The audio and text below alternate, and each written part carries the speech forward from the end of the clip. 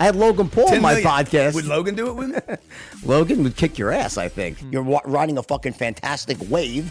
How could you not make some mistakes along the way? How can you be for small government and then have the government dictate all these things in your personal life, right? Exactly. You idiots. You got it completely wrong. Can't you just wake up and fucking stop? I was walking down the hallway like a darted bull with a needle sticking out of my ass. Tell me the 5 steps to the gain to the point where someone like you would say, I want this guy in my life. I want to help this guy.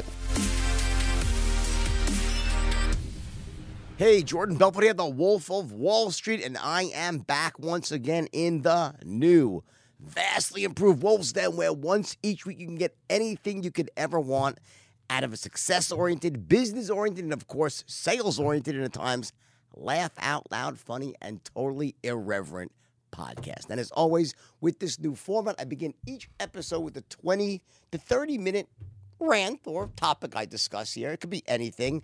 And then after that, I bring on a guest. Now, last week we had Pena, which was such an amazing podcast. It was my all-time best performing podcast. Not a shock because he's an awesome guy and really interesting. But we did so much talking back and forth. It was just on and on.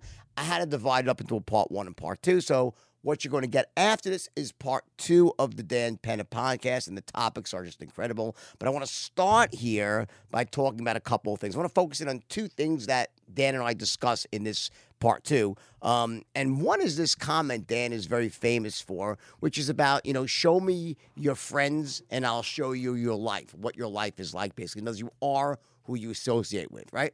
So this is something that I've said again and again. It starts with this thing that your mother probably told you, or your father growing up. She goes, if you lie down with dogs, you'll wake up with fleas, right? Like, it's true.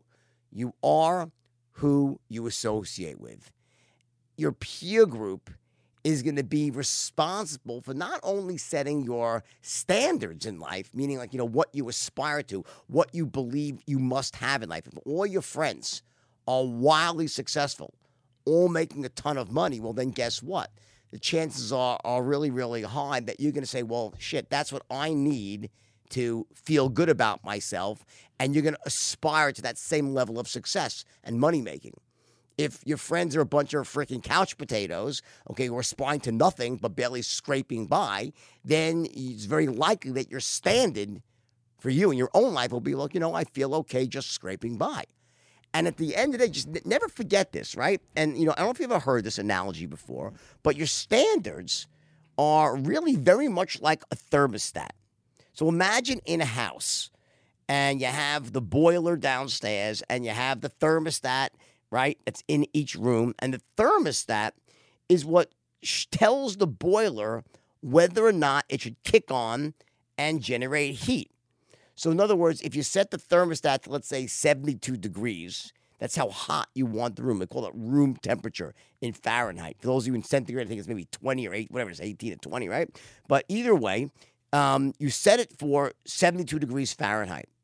If the temperature in that room drops below 72, it sends a message, an impulse to the boiler, turn on, and it then sends heat into that room.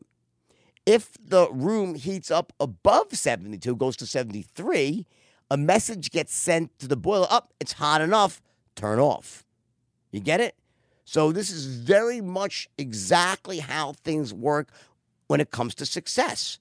Your thermostat is your standard. This is the number, the amount of money that in your heart and in your mind, you say, this is how much I have to make to feel comfortable. Room temperature, to be comfortable, right? You're not too hot, which means you're making too much money. You're not too cold, which means you're not making enough money. You're at room temperature. That's your set point.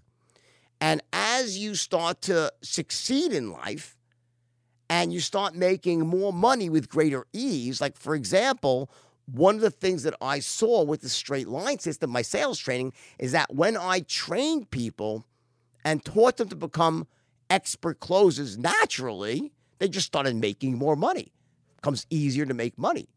You have a skill that's very powerful, and that can put a lot of money in your pocket. But if your standard is to make $100,000 a year, or whatever that number might be, and all of a sudden the sales training allows you to make $200,000 a year, guess what? No, you won't do it. You'll actually work less. So you know what? Wow, I could actually use the sales training now, and I can make $100,000 and not work as much. So you won't work this. If it took you 40 hours to make $100,000, and now you can make it in 20, your brain's not going to say, "Oh, damn, let's work 40 hours and make 200." No, you'll work half as much, and you'll relax because that set point, that standard, that's the number that your brain is telling you. This is where I belong. This is where I feel good. This is my point where I'm okay. Everything is as it should be. Think about it. If you're hanging out with a bunch of worthless fucking losers who make shit for money, who sit there and have low standards when it comes to succeeding, they're okay living paycheck to paycheck. Guess what? There's a 99% chance you will eventually adopt and settle at that same standard. You will. Because it's like monkey see, monkey do, social pressure, peer pressure, the freaking echo chamber of social media, what you see, what you post, what is okay. If your friends, your peer group, are a bunch of worthless losers, that's what's going to end up happening to you. The most surefire way to raise your standards is to surround yourself with people with very high financial standards. It's the same adage when you're looking to invest in real estate. The best investment typically, and again, there's always exceptions, typically the best investment is I'd rather buy the smallest house, the least expensive home on the most expensive block because all the other surrounding houses bring up the value of your house. Conversely, you buy the biggest, most ostentatious mansion in the worst part of town, I can promise you this. 5 years down the road, if you look at those two investments, the person that invested in the house in the great neighborhood, smallest house, they're going to make a lot more money on their money that they put down versus the person that built the ostentatious mansion in the poorest part of town. There's an upscaling, an uplifting of value that inures to your home, to your life, to you when it comes to your own personal standard for money and success. When you surround yourself, the equivalent, putting yourself amongst a peer group of very successful, very driven people, you have to, at a certain point, I don't care how old you are, you got to take a good look around and say, who the fuck am I associating with? If you're associating with people who have really low morality, like low moral standards, guess what? You'll become low. You'll be amoral. You'll adopt those same low moral standards. If you hang around people who are typically very religious oriented, chances are you will adopt those beliefs and those values and those standards. That's how human beings are. We survive best in peer groups, and we take our social cues from that accordingly. So when I had these kids that came to work for me back in the day in Stratton, and they walked in from disempowered backgrounds, feeling disempowered financially, I knew that unless I raised their standards, unless I literally had them rethink what was okay, they would use the training I gave them in sales and simply not work as hard and make the same amount of money because that was their set point. You got to raise your freaking set point. That's the bottom line. If you want to live an empowered life, if you want to live a great first-class life, great family, great partner, great house, great vacations, seeing the greatest things, eating the best food, driving the nicest cars, you got to raise your fucking standards. You can't have beer standards and a champagne vision for your future. Doesn't work. You know what we call those people? The people that have those, I have a great vision for their future. Oh my God, it's so bold and bright. I'm going to be rich. I'll be famous. I'm going to make so much money. But they're not actually willing to do the fucking work. They have a beer standard, couch potato standard, champagne vision. We call those hapless dreamers. They dream and they talk, but never follow through. They don't walk their talk. On the other hand, what we often find is people, especially I see this a lot, because a lot of the people that come to me when I do live events, they have very high standards. That's why they're there. They're there because, they want to make money. They're willing to do the work. They'll put in as much effort as they can. And many are succeeding. They're actually doing okay. But they feel like they're lacking that spark, that special something.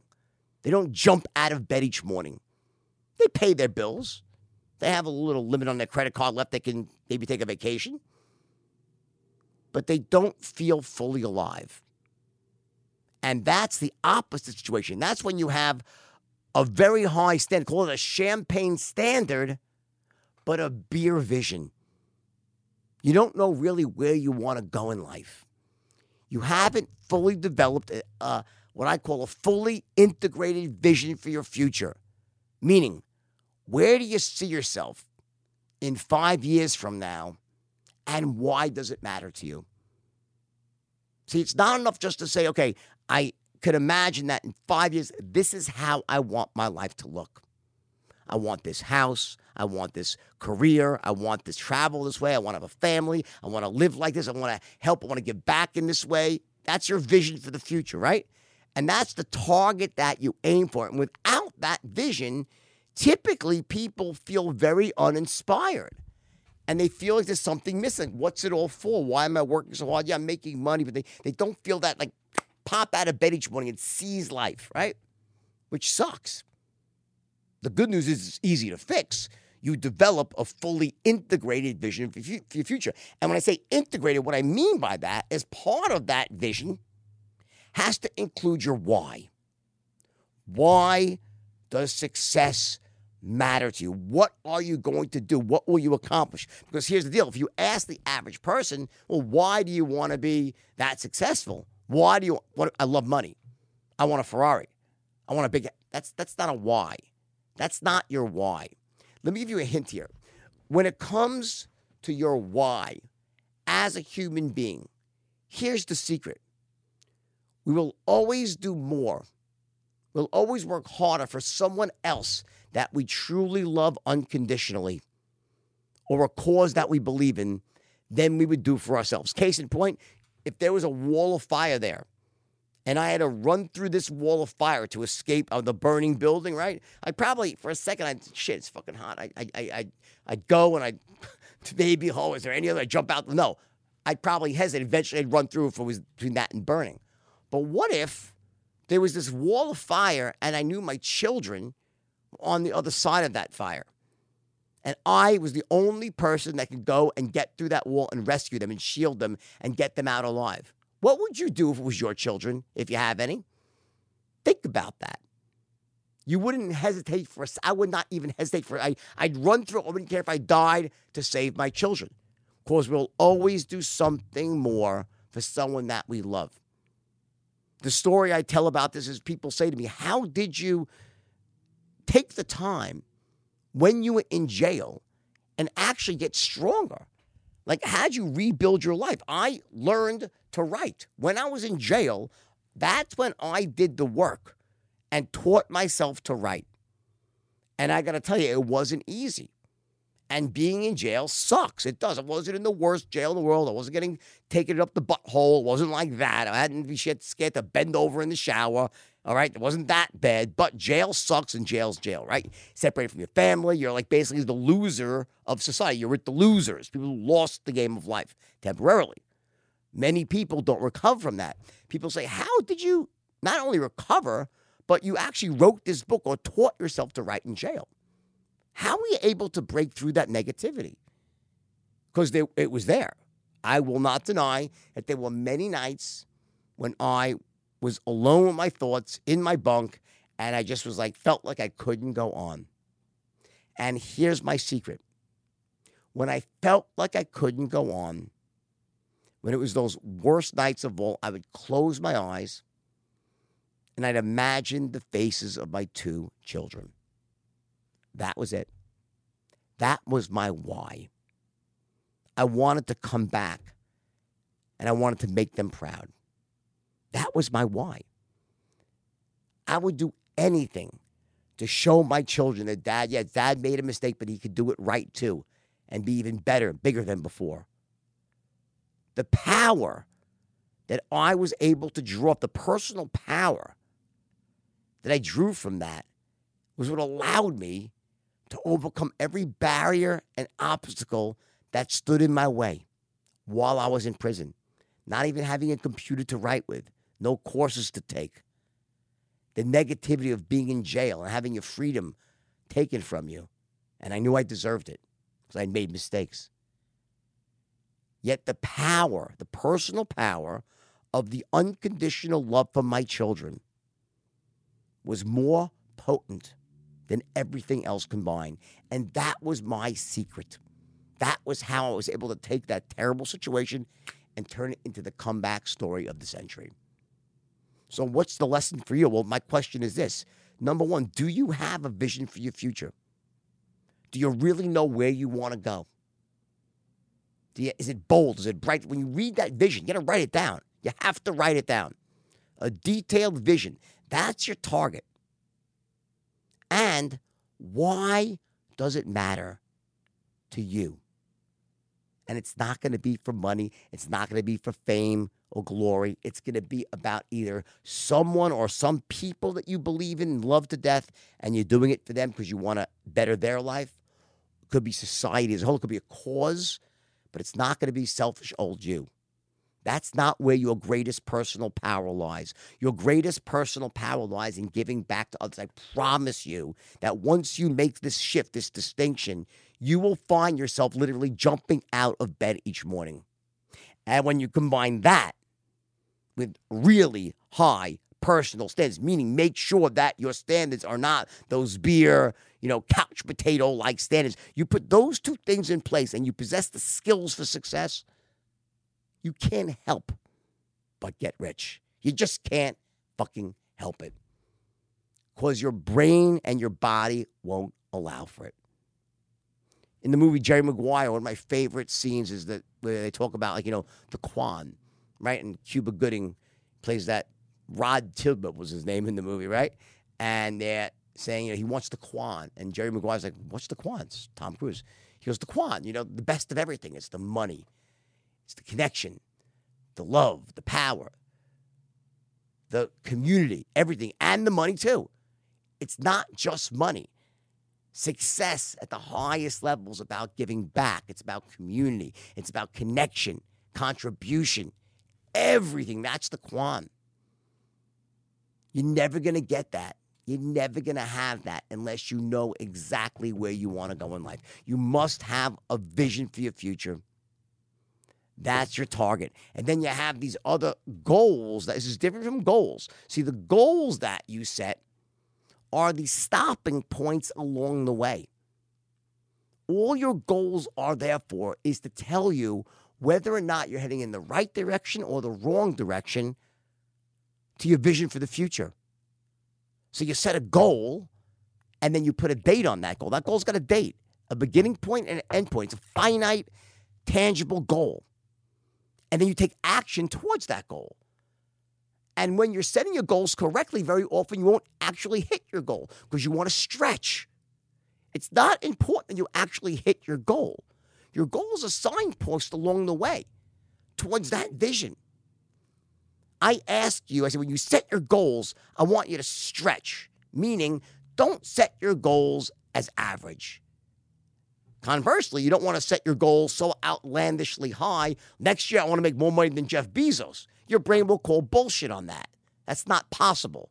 Really, it's just not. You're not going to be worth $150 billion next year or something around there. So if you come on, I want to be a general in the army. That's my fuck, right? Yeah, okay. It's nice to wish. It's not a goal. But then again, if you're making $100,000 and you set your goal to make $115,000, there's no power in that. Because here's the truth.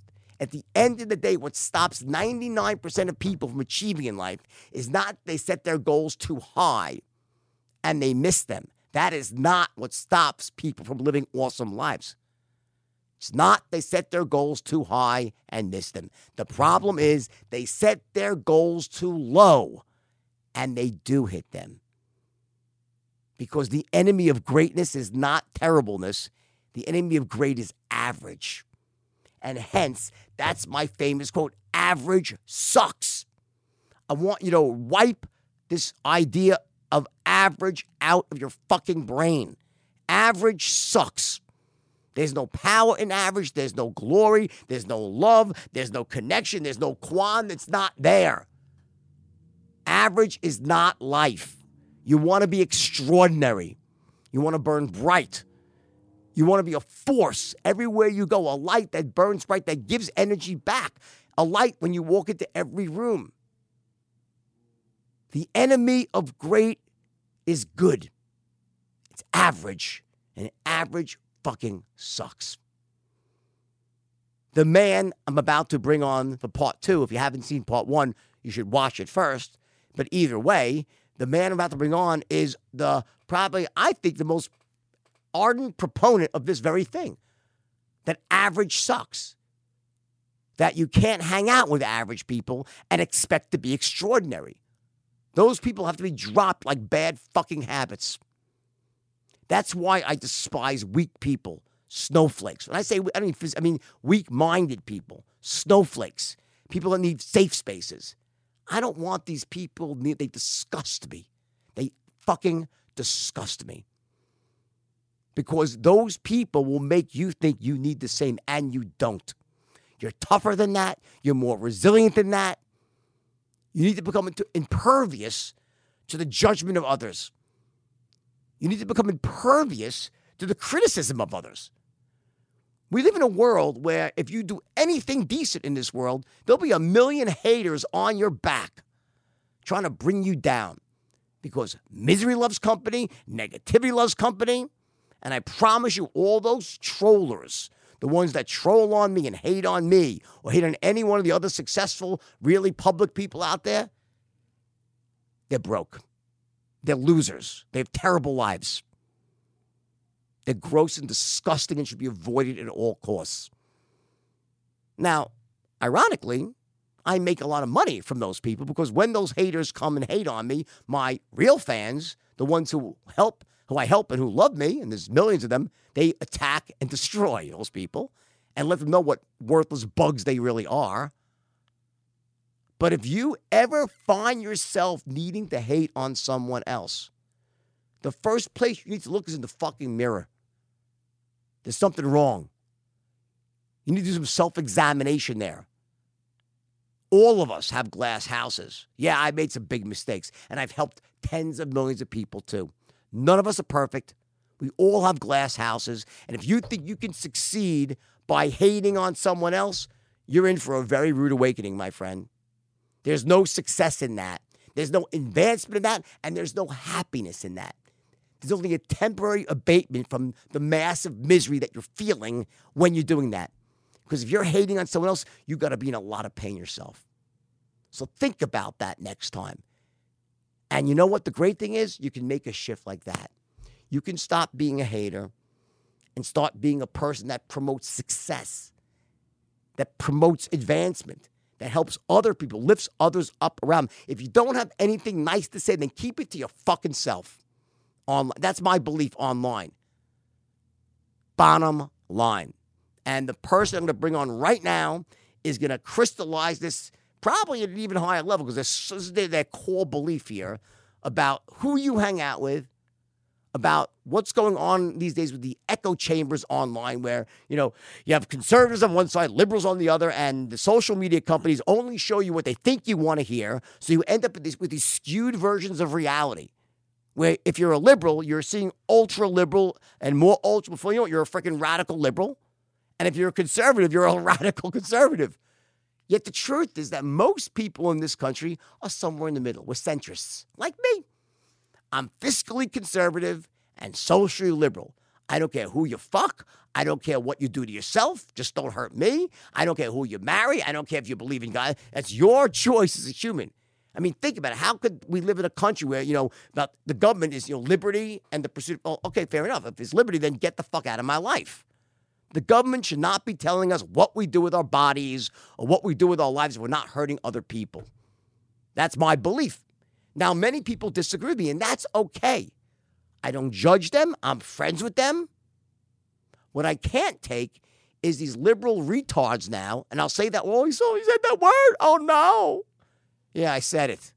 I fucking said it. Liberal retards right now who have lost their collective mental nut, who, like, they are the fascists. They're putting hate labels on anybody who doesn't agree with their warped view of fucking reality. It's a joke. And you know what I'm saying is true. You know I'm right here.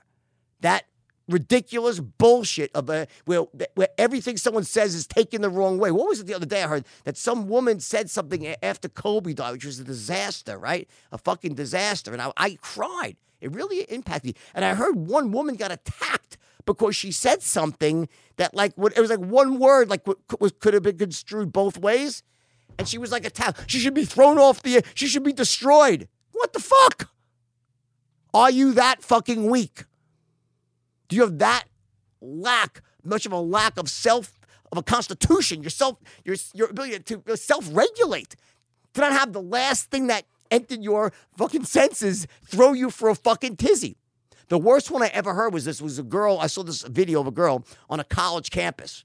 She's like, she's wailing over like Donald Trump. What the fuck? If you don't like the guy, guess what? Vote him out of office. That's America. You don't wail and scream and cry and, oh my God, freak out. This is not how successful people, and when I say successful, I don't just mean money. People who are succeeding in life and are happy and are thriving and are moving forward and are productive members of society. That's not how you act. That's a passport to fucking misery. And I don't want you near me or anybody I know or love. That's my 2 cents for this week. And with that, I will bring on a man. If you think I'm severe and you think I have an edge, well, I'm honestly almost like a ballet dancer next to this guy. Because this guy, he really tells it like his fuck it is. We'll take a short break here for a few seconds and right back with Mr. Dan Pena, the legend himself. All I know and I teach is closing. I'm a hammer closer. I beat them to a fucking pulp. Explain real quick. If they say no 50 times, the 51st time they're going to say yes. I told you earlier on, I've seen the sun come down and go up sitting at the same fucking coffee table or kitchen table. Negotiating. Reclosing. Not taking no for a fucking answer. Yeah, no. No for an answer. Let me ask you this, interesting question in terms of the people. There's people out there like on the internet right now. A lot of like people that brand themselves as experts, right? Most of which aren't. Right. Okay. What do you think about, that whole process that's going on right now? Where there's a lot of charlatans out there that they'll hear a few things that you say, some things that I say. They haven't done the work. They haven't lived the life, had the trials, tribulations, successes, failures, yet position themselves as experts, trying to make money. Some probably have good intentions, others not so good. What do you think of that whole industry into itself? Well, there's no verification or qualification process. It doesn't exist. You can put up your shingle and say that you're a marketing guru, a sales guru, whatever kind of guru, and there's no verification process. My life is on the internet. The only thing, and just recently, maybe a year ago, everything I've ever done, good, bad, and ugly. And I said, the only thing that's not on the internet is which hand I wipe my ass with. And I'm going to tell you today, it's my right hand. Me too. It's my right hand. Except when I had my shoulder surgery, it was the left. It was really fucking uncomfortable for a while when I had surgery. Yeah. But yeah. But there's no verification. More importantly, which hand do you jerk off with? Though is the one. I'm a lefty. When I jerk off. That's me. Opposite. Yeah. Switch hitter if I have to be though. Okay. Yeah. But there is no verification. There's nothing that that there's any kind of guarantee that they actually did the stuff. And somebody will send me something. Right now, I don't sell anything, but my book that I wrote, Your First 100 Million, 15 years ago, I'm a 25-year overnight success as a coach. But 15 years ago, I wrote a book, Your First 100 Million, because I thought that was the hardest, when I made my first 100 million. And now people are reprinting it in the Philippines and in China and selling it on Amazon. I have the audio versions for free on my site. Somebody just sent me before I came over here. My audio version, which is free, is $20 on Amazon. $20 on Amazon. And about 10 years ago, my kids came to me, my marketing guy, and he said, have you heard of torrent, Mr. Pena? I didn't know what it was. He says, all of your stuff is on torrent. So what? I thought it was they were selling it, and I said, no, they're selling it, but they're not, or giving it away free. Yeah. And that's when I went to the no revenue. I started giving all my product away free, and so I haven't sold it. But as soon as torrent, I was aware of it. I said, well, I don't like customer service anyway. I said, fuck them, because they always wanted something else. So we started giving away the product for free, and that's where we stand today. Interesting. So my opinion on that is people that are going to pirate are going to pirate no matter what you do. Correct. And those that want to pay will pay if something is really, really good. So because you could drive yourself crazy with the torrent shit. I did in the beginning. My first thing was like, oh my God, and it's like whack-a-mole. You hit them here, they pop up somewhere else. There's really nothing. So you know what? I remember the funny with The Wolf of Wall Street was the single most pirated movie in the history of all movies. It had, I think, 300 million illegal downloads. The movie. But there was a reason for that. You know why? You'd appreciate this. Because there was so many fucking curses that anywhere in the Muslim world, the movie was like 45 minutes long. They had to edit out all the sex and curses. So you had like the opening and the like, what happened? So you had to get it illegally, and you couldn't watch it. It was so edited down, you know? What do you think about that aspect in terms of like, you know, there's all this religious stuff going on right now with like the Muslims and the Middle East. What do you think of any of thoughts on that? In another 1,000 years, we're not going to be any better off. I've been partners with the Israel government. I've been partners with the Kuwaiti government. Me too. By the way, it's interesting because my experience. So that's right. What you're saying. I've done a lot of business. I've never seen the hatred when I'm there. It's like they're just so accepting. It's really interesting. But right? I mean, it's not going to change. I mean, they've been fighting over the same shit for 1,000 years. How much do you think is the press making it seem an awful lot worse than it is? First, you're right. They're fighting over the same swath of land. That's when you have religious things. It's such emotion. You're never going to probably resolve that, at least not anytime soon. But my experience, I go to the Middle East a lot. I've been to all the countries that are Muslim. They're wonderful people. There's no hatred. How much do you think is manufactured? Like a small group yelling very, very loud. I think a lot of it is manufactured. And to quote the President Trump, fake news. You know, they embellish, and sometimes they just flat out lie. You know, they make things up that didn't happen. It's just I first went to the Middle East in the early '80s, and it hasn't changed. I mean, and for a long time, I was one of the principal investment vehicles for the Kuwaiti government sovereign fund, and the Al Sabah family, who were very nice to me. Western educated. Almost all those guys are Western educated. They go to Rosé boarding school and right. And but it's a lot of manufacturing. I watch Al Jazeera, which is the Arab station. Sure. If I want to get more or less, there's CNN on the left. Yeah. There's Fox on the right. And Al Jazeera is kind of in the middle. Yeah. And so those are the three. I watch both sides as well because it's interesting, by the way, because you would think that there's a different world going on. If you watch Fox and CNN, you're like, is this the same world we live in? In fact, there's a professor who did something on Facebook, and this, I think, is also a problem. She created 2 profiles simultaneously, and with one, she started liking things that were only conservatively bent, and the other profile, she liked things that were liberally bent. And then I think it was 30 days later, the news feeds were like completely different news feeds. All they would do is they're putting you in an echo chamber of like-minded thinkers. So whatever you thought, you're getting almost like more of that until it becomes an exaggeration of itself. I even see it happen to me because I do bend conservative, right? And you notice that, all of a sudden my news feed is getting further and further to the right. And I think that's dangerous. The algorithms, they show you what they think you want to see, so you don't get both sides. What do you think about that? No, I think that's correct. But the good news is there is no compressed algorithm for my 50 years experience and your 35 or 40 years experience. They haven't figured out how to do that yet. And probably not in my lifetime. Hopefully not in mine either. Yeah. And so that's the benefit we have. And you made the comment earlier about people that are stealing our shit and they're charlatans. They are taking things that we have developed or stand for, and they are benefiting without the experience. So where it really comes to bear is during a Q&A, and that's why most of these guys don't have Q&As, because they can't answer the questions. They can't answer the question. I mean, intelligently. Sure. And so, and whereas guys like us can, because unless you've lived it, you're just, you're reading something out of a book, or you're listening to a podcast.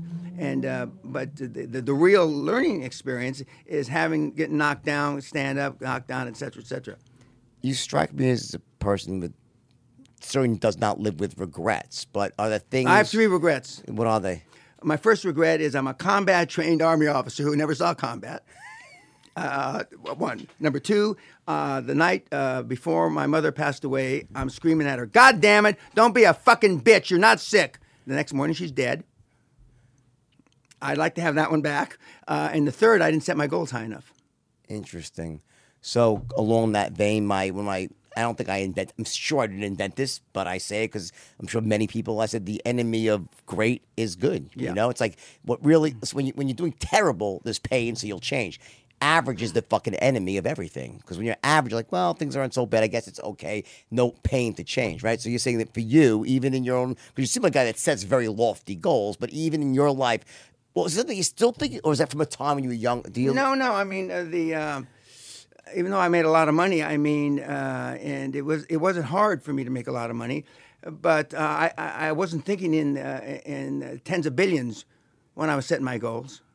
And I would now, and the kids at the talk I gave in London just a few days ago, they're working on a documentary about me, and they found this couple named the Bricks from Maryland who attended the seminar in 1996 that are multi-billionaires now that I have not heard from.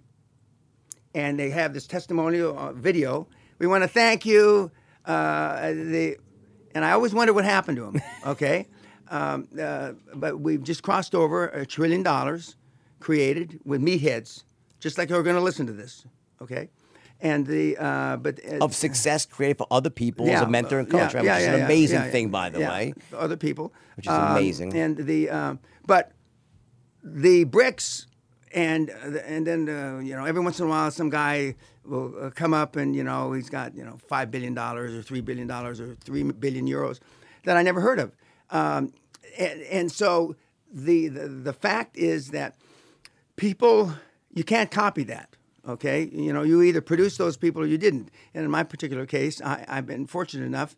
But when I'm getting done with my talk, if you like me, I fucked up. If you There's always care some tough about love in there, right? Yeah, no. I mean, you may respect me 10 years after the results made you $500 million. But nobody likes me.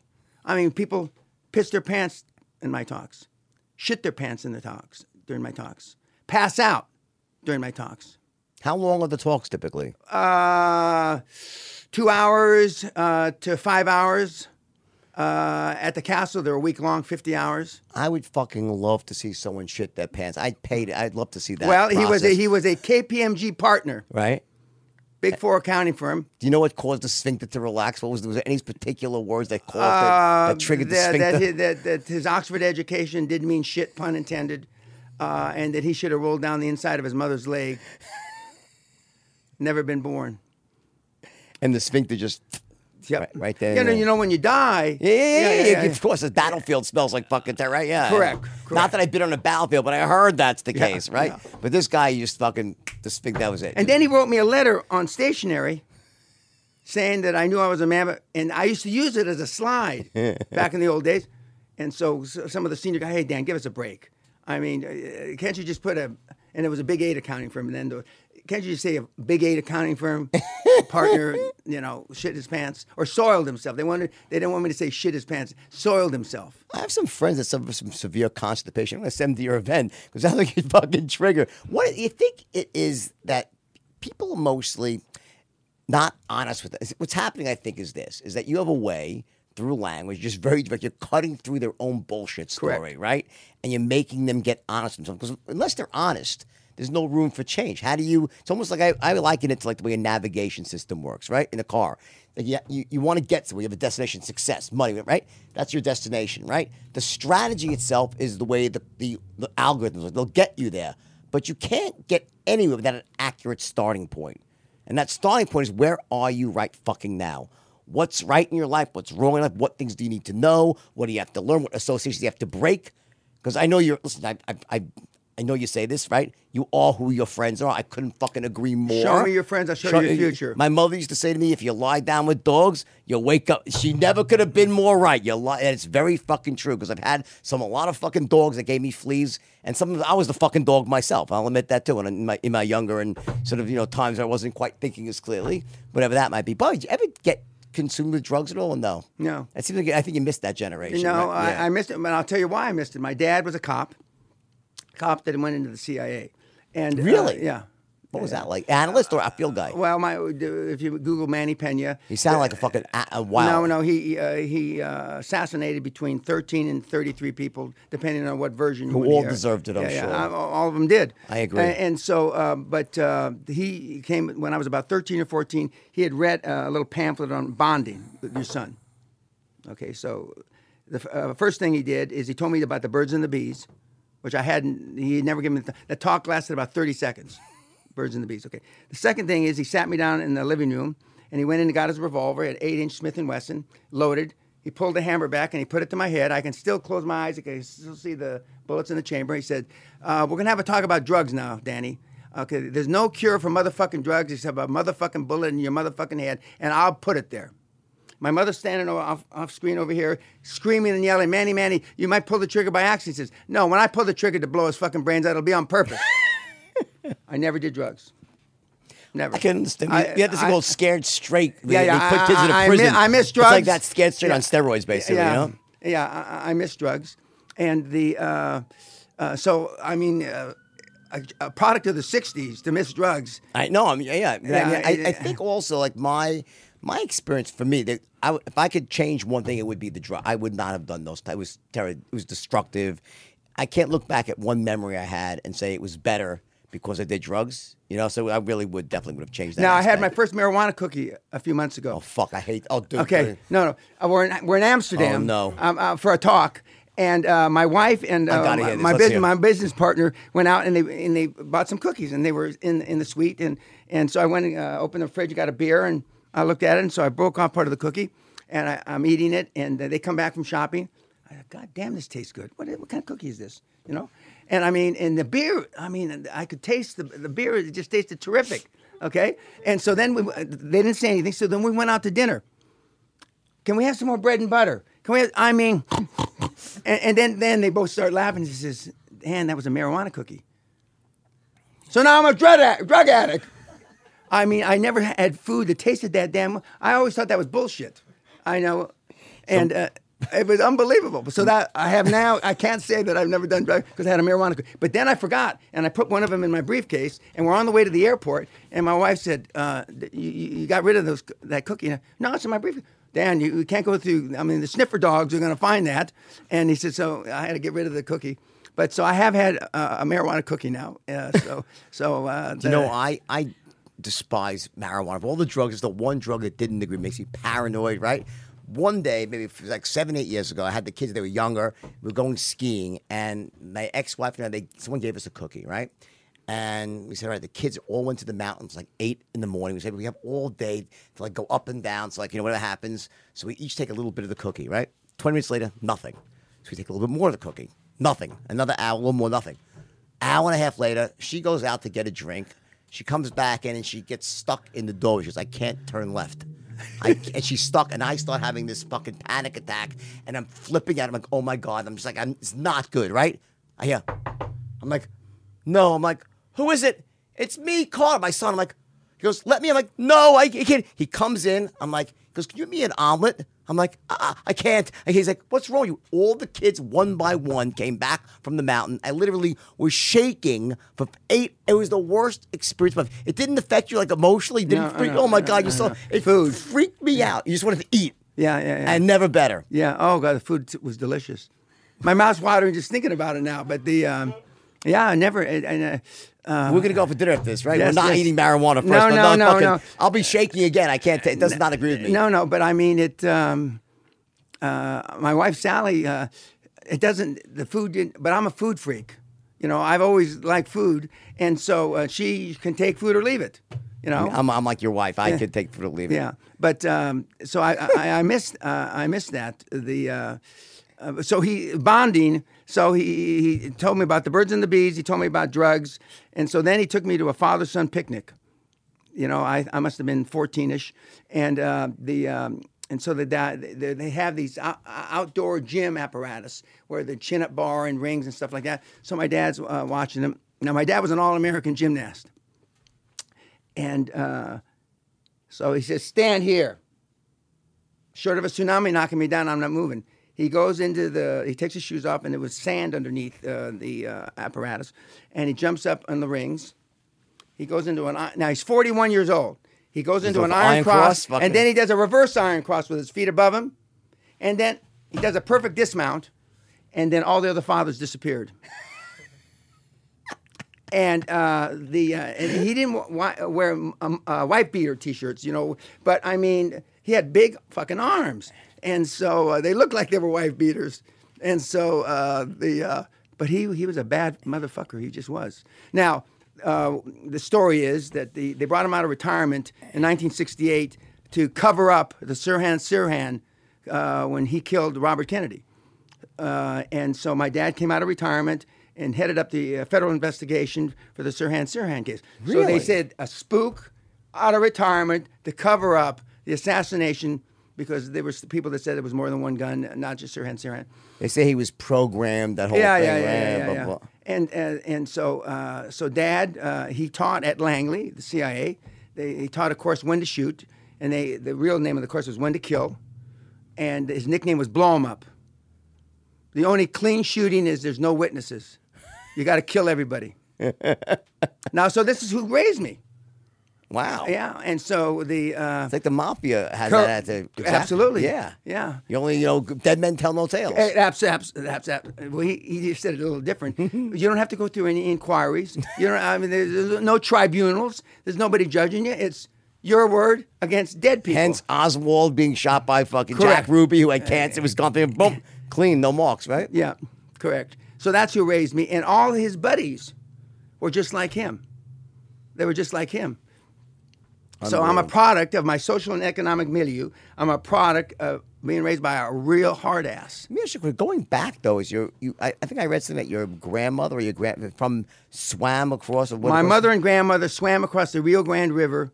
They walked across, but anyway, because the water was low. Swimming, sort of waded across. 1924, and so I'm a first generation Mexican, and so but my mother and grandmother. Were born both in a little village, which is now part of Mexico City, called Chapultepec, and so they were born there. And so my mother didn't get legal until 1951. So she was born in 1921. She didn't get legal till 1951. So you were like a dreamer, Yeah. And but I mean, and I'm from East LA, not too far from here. Boyle Heights, the Mexican Beverly Hills, BH. And, when I was in grade school, I tried to kill my teacher. And I'm not proud of any of this, kids. I'm not suggesting you do this. But, I mean, where I came from, you fucked with somebody, you got fucked with. My cousin Ronnie, somebody told, he was in high school by this time, Lincoln High School, which is still there. They said, in words to the effect, your girlfriend's got an ass like two pigs in a gunny sack. Okay. And my cousin Ronnie stabbed him 17 times. He was looking for it, I think. Maybe at least one stabbing. 17. So he wasn't very good with a knife because you didn't kill the guy. So he went away to the reform school. Right. And it turned his life around. It did turn his life around. Oh, yeah, absolutely. Lucky. Absolutely. He can go either way, I think, right? Yeah, he could. He could, but he didn't. It's gladiator school. And he says, Dan, you were the troublemaker, which I was. You were the guy that was always doing bad things. And here, and I said, you didn't have to stab the guy, Ronnie. What was it that made you turn? And I mean, like, it's the wrong word, turn. What was that made you so success-oriented? Was there anything you could point to, an experience, or just you were always kind of like that? Where you're always channeling? No. I've been in jail 5 times. Okay. Flunked out of university 3 times. Okay. Ultimately came back and graduated, only to please my mother. because I was going to be allegedly, the first college graduate in our family, which doesn't mean shit. But anyway, I am. Especially nowadays. Oh, yeah, especially now. Okay. It's a negative. Yeah. And at the height of the Vietnam War, I volunteered for the draft, 1966, and you've seen the movie Officer and a Gentleman. Yeah, of course. Okay. Well, the United States Congress, when you're an officer in the American military, you get a thing from Congress that says Officer and Gentleman. I'd been called a lot of things, but never a gentleman. And it turned my life around, and because I had responsibility for other people, and it changed my life. It changed my life. So now I understand why. I think I was reading some of your stuff. You said that I think it was you said this, that a high percentage of CEOs in the big companies had military service and self-defense. 2/3 of the Fortune 1000 CEOs have military background, and Self-defense 2/3 of those 2/3 have martial arts. Reason being? Focus, commitment, Discipline, and training and sacrifice. One thing I've been saying for many years, and I heard you say almost the same thing, but different. I always say a great part of success, large part, is about getting yourself to do the things you know you have to do, even when you don't feel like doing them every fucking day. Right? I heard you say the same thing. It's so funny because some of our quotes like that. I say it a little different. Right? What I'm world class at, getting you to do what you don't want to do to be what you want to be. Boom. Yeah. Right? When I heard that, like, wow, this guy, we have so many similar beliefs. Because I think I think it's just a fact about success, that it's a big part of success. It's Correct. just simply, it's easy to do the things that you love to do and that you want to do. But the question is, can you get yourself to do what you have to fucking do, right? Yeah. And without that, I can't see living in a power life. It's very difficult because not everything is fun, although you can reframe it in your own mind, but you just got to get yourself to plod through the fucking shit. Another question. I say that the most money I've ever made is it's the easiest to make money. The hard part is getting to the spot when you make money. True or I false? couldn't agree more. Yeah. The day I made $100 million for me in one day, All the work that comes before that. Yeah. It was like. What do I say, guys? It's like taking a shit. It was easy. Someone's crawling. Can you hand me that? What is that? Go ahead. More water. Oh. More water. I got nervous. You know why I got nervous? I'll tell you why. Because when Lisa crawled over here with that, Lisa has a talent. I bet I. No. You have bet no you did. idea. Okay. Lisa has a talent. Would you be willing to show it on the podcast? Okay, Lisa, come on. Lisa has a talent. I want you to show Dan Pena your talent. Okay, Lisa. I believe everybody has a unique talent. Okay, Lisa can bark like a fucking dog. Watch this. No shit. Fucking bravo. So when she crawled up, I thought she was going to bite your leg or something. I was like, what? And then you take a fucking cricket bat and bat you down. I was nervous. I was like, this is a fucking lawsuit in the making. Is that a talent or what? Yeah. You should have a reality show. She totally should. Like, cool human tricks. I was going to say stupid, but you're not stupid. Cool. I want to be social. Very kind human tricks. No, anyway. One more question, because we've been going almost an hour here, okay? Right now, you're starting from scratch. What industry would you Healthcare. pick? Healthcare. 19 cents of every dollar spent in America is healthcare related. The same can be said of the UK, Canada. Okay, it's projected to be 28 to 30 cents in 10 years. Of every dollar spent by the government is healthcare related. And it's only going up. And it's only going population. up. If you were born in 2019, if you're a man, you're going to live to be 91. If you're a woman, 93 and a half. My generation doesn't want to die, and my generation, 20, 30 years on, won't want to die. And so they spend an inordinate amount of money. Unfortunately, we go from diapers to diapers. Okay, I've just seen that with my own dad. It's very sad. Yeah, it is. But it's true. And but it's healthcare. And I tell the kids, this deal that I just described, the $1.5 million from this 22-year-old aerospace engineer, he can't even spell healthcare. Okay, and now he is in healthcare. Healthcare is hot. The only thing hotter than healthcare in America is cybersecurity, artificial intelligence. That's hotter. But the prices have been bid up so dramatically. I mean, where you can buy stuff at 3 to 6 times cash flow EBITDA all day long in healthcare. But in cybersecurity, artificial intelligence, it's 12, 15, 16 times because there's so much interest. Every time Trump rattles a saber, the cybersecurity, artificial intelligence stocks go up. But right now we're at 5,000-year low for interest rates. We're at a 5,000-year low. The banks are trying to get money out. It's big negative interest rate, in real terms. Almost, no, it is. It is negative. Yeah. It absolutely is negative. And the kids today, I mean, it's quite remarkable. I never thought I'd see the 80s again. It's better than the 80s. And I was part of the generation that ripped the belly out of the world in America. Dude, the stock, when I went into Wall Street, I think the Dow was 30, it was like 50. 50. It was like that low. It was insane. And on a good day, it traded like maybe a million. Remember that? Like it was a different world. Correct. When the market crashed, it had this unprecedented volume, 200 million shares. Like, and they blew up the exchange now. And now it's just like, the first hour of trading. It's just insane. The world is just completely revolutionized. Let me ask you, I would like one more question.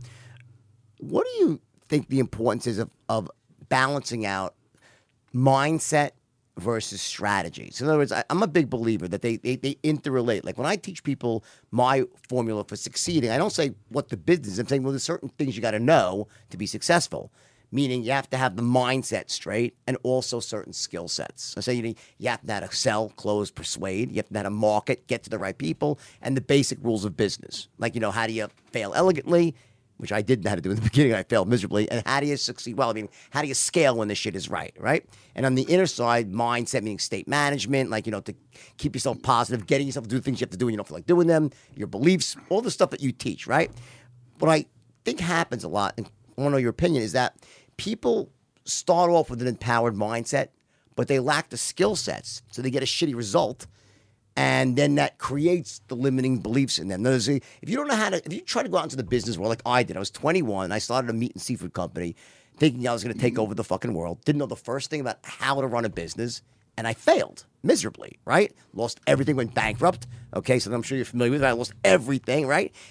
Ultimately, that brought me to Wall Street. But when I was thinking about opening my own company, I almost delayed for a time. I was like, well, maybe I'm not meant to be an entrepreneur because I failed.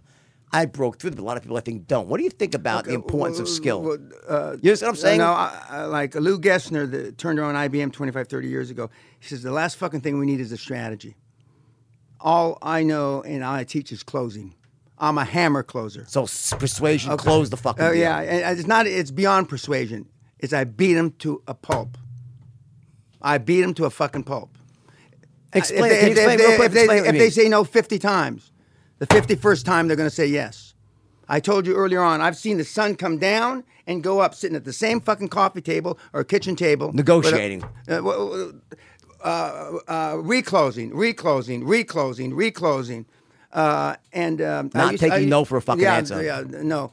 No for an answer. And but 87% of the people, Gallup said in 2017, 87% of the people in the world are unhappy. I want to find the 13. I don't believe that. Unhappy. The other thing is almost 90% of all the money managed on the planet are managed by people less than 30 years old. Now, what the fuck do you know when you're less than 30 years old? Nothing. Right. When I believe the next retracement comes, it's going to be between 40 and 60% of the market. We're in the 11th and a half year of the greatest bull market in the history of the world. Right. Okay? 40 and 60. It's not always like this. I remember. All your little 401ks are going to fucking disappear, you cunts. You're going to be fucking flat-ass broke. I called the top of the Bitcoin market in December 2017. Me too. Yep. Okay. To the day, to the fuck, but it was to the day by accident. I knew it to the month. It was to the day I had this call publicly on CNN, by the way. Okay. At 20,000. Yeah. Yeah, and I called the top of the oil market in 2014. But the kids, they can't call. They can't wipe their own ass. They've got no experience. What do you possibly know when you're in your late 20s? Nothing. Less than nothing. You think you know a lot. Yeah, but I mean, you know the opposite of something. Right. And when you're compared to your contemporaries, the guys you hang with and chill with, or whatever the word is, you may look successful compared to them, but that means that your benchmarks or your entry barrier to entry is very low. Today, the kids, there's kids that talk about earning six figures. I don't understand You that. have to pay for your fucking diapers in a nursing home. Yeah. You're not fucking getting away with 6 figures. Today, Right. I mean, It's a they passport have to kids misery. living in the barrio that their house is worth $700,000-$800,000. Right. Hey, Shacks. Yeah. And so but I'm not a strategy guy. I'm a hammer closer. There's a hatchet in my conference room that I was given on my birthday, 1977. It should have been a hammer, but it was a hatchet because all I know is that You're a natural. Well, to me, you're a natural closer. You just are. You're a force of nature.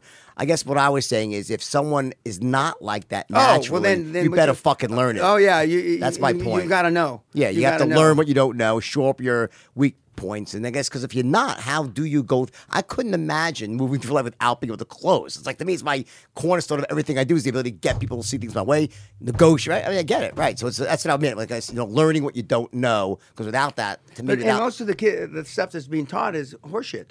Yeah, it's just it's like regurgitated 8 times over, and Yeah. One of the things that when I go to the business schools, I ask, how many classes have you had in buying a business? No hands go up. Yeah. How many classes have you gotten at selling a business? No, nobody's hands goes up.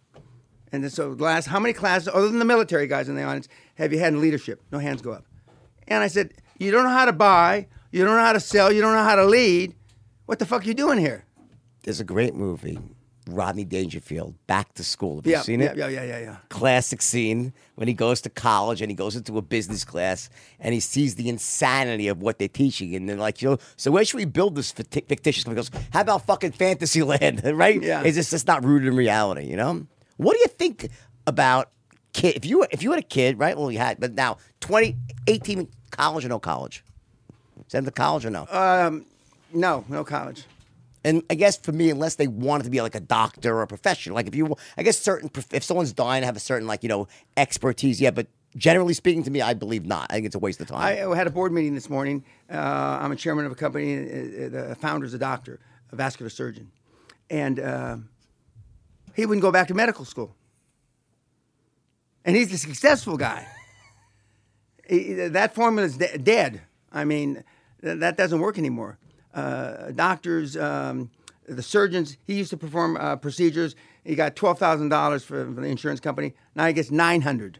Crazy. That's why the great ones don't take insurance. It doesn't work, Dan, you are a fucking legend. Thank you. And I respect you and like you more now than before I met you, and I liked you a lot before I met you, just by seeing what you do online and all the people that you've helped. So thank you for coming. Thank you. It was an honor, really an honor to have you. My pleasure. And I'm very much looking forward to dinner tonight. Okay, thank you for having me. My pleasure. Thank you. Thank you. Everyone, this was, wow, Dan Pena telling it like it fucking is, pulling no punches with massive wisdom and the success and failure to back it up. Because without failure, there can't be success. Correct. Share this with your friends. Watch it. Listen to it wherever you want. God bless you. I love you all. And we'll see you again next week on the Wolf's Den. Take care.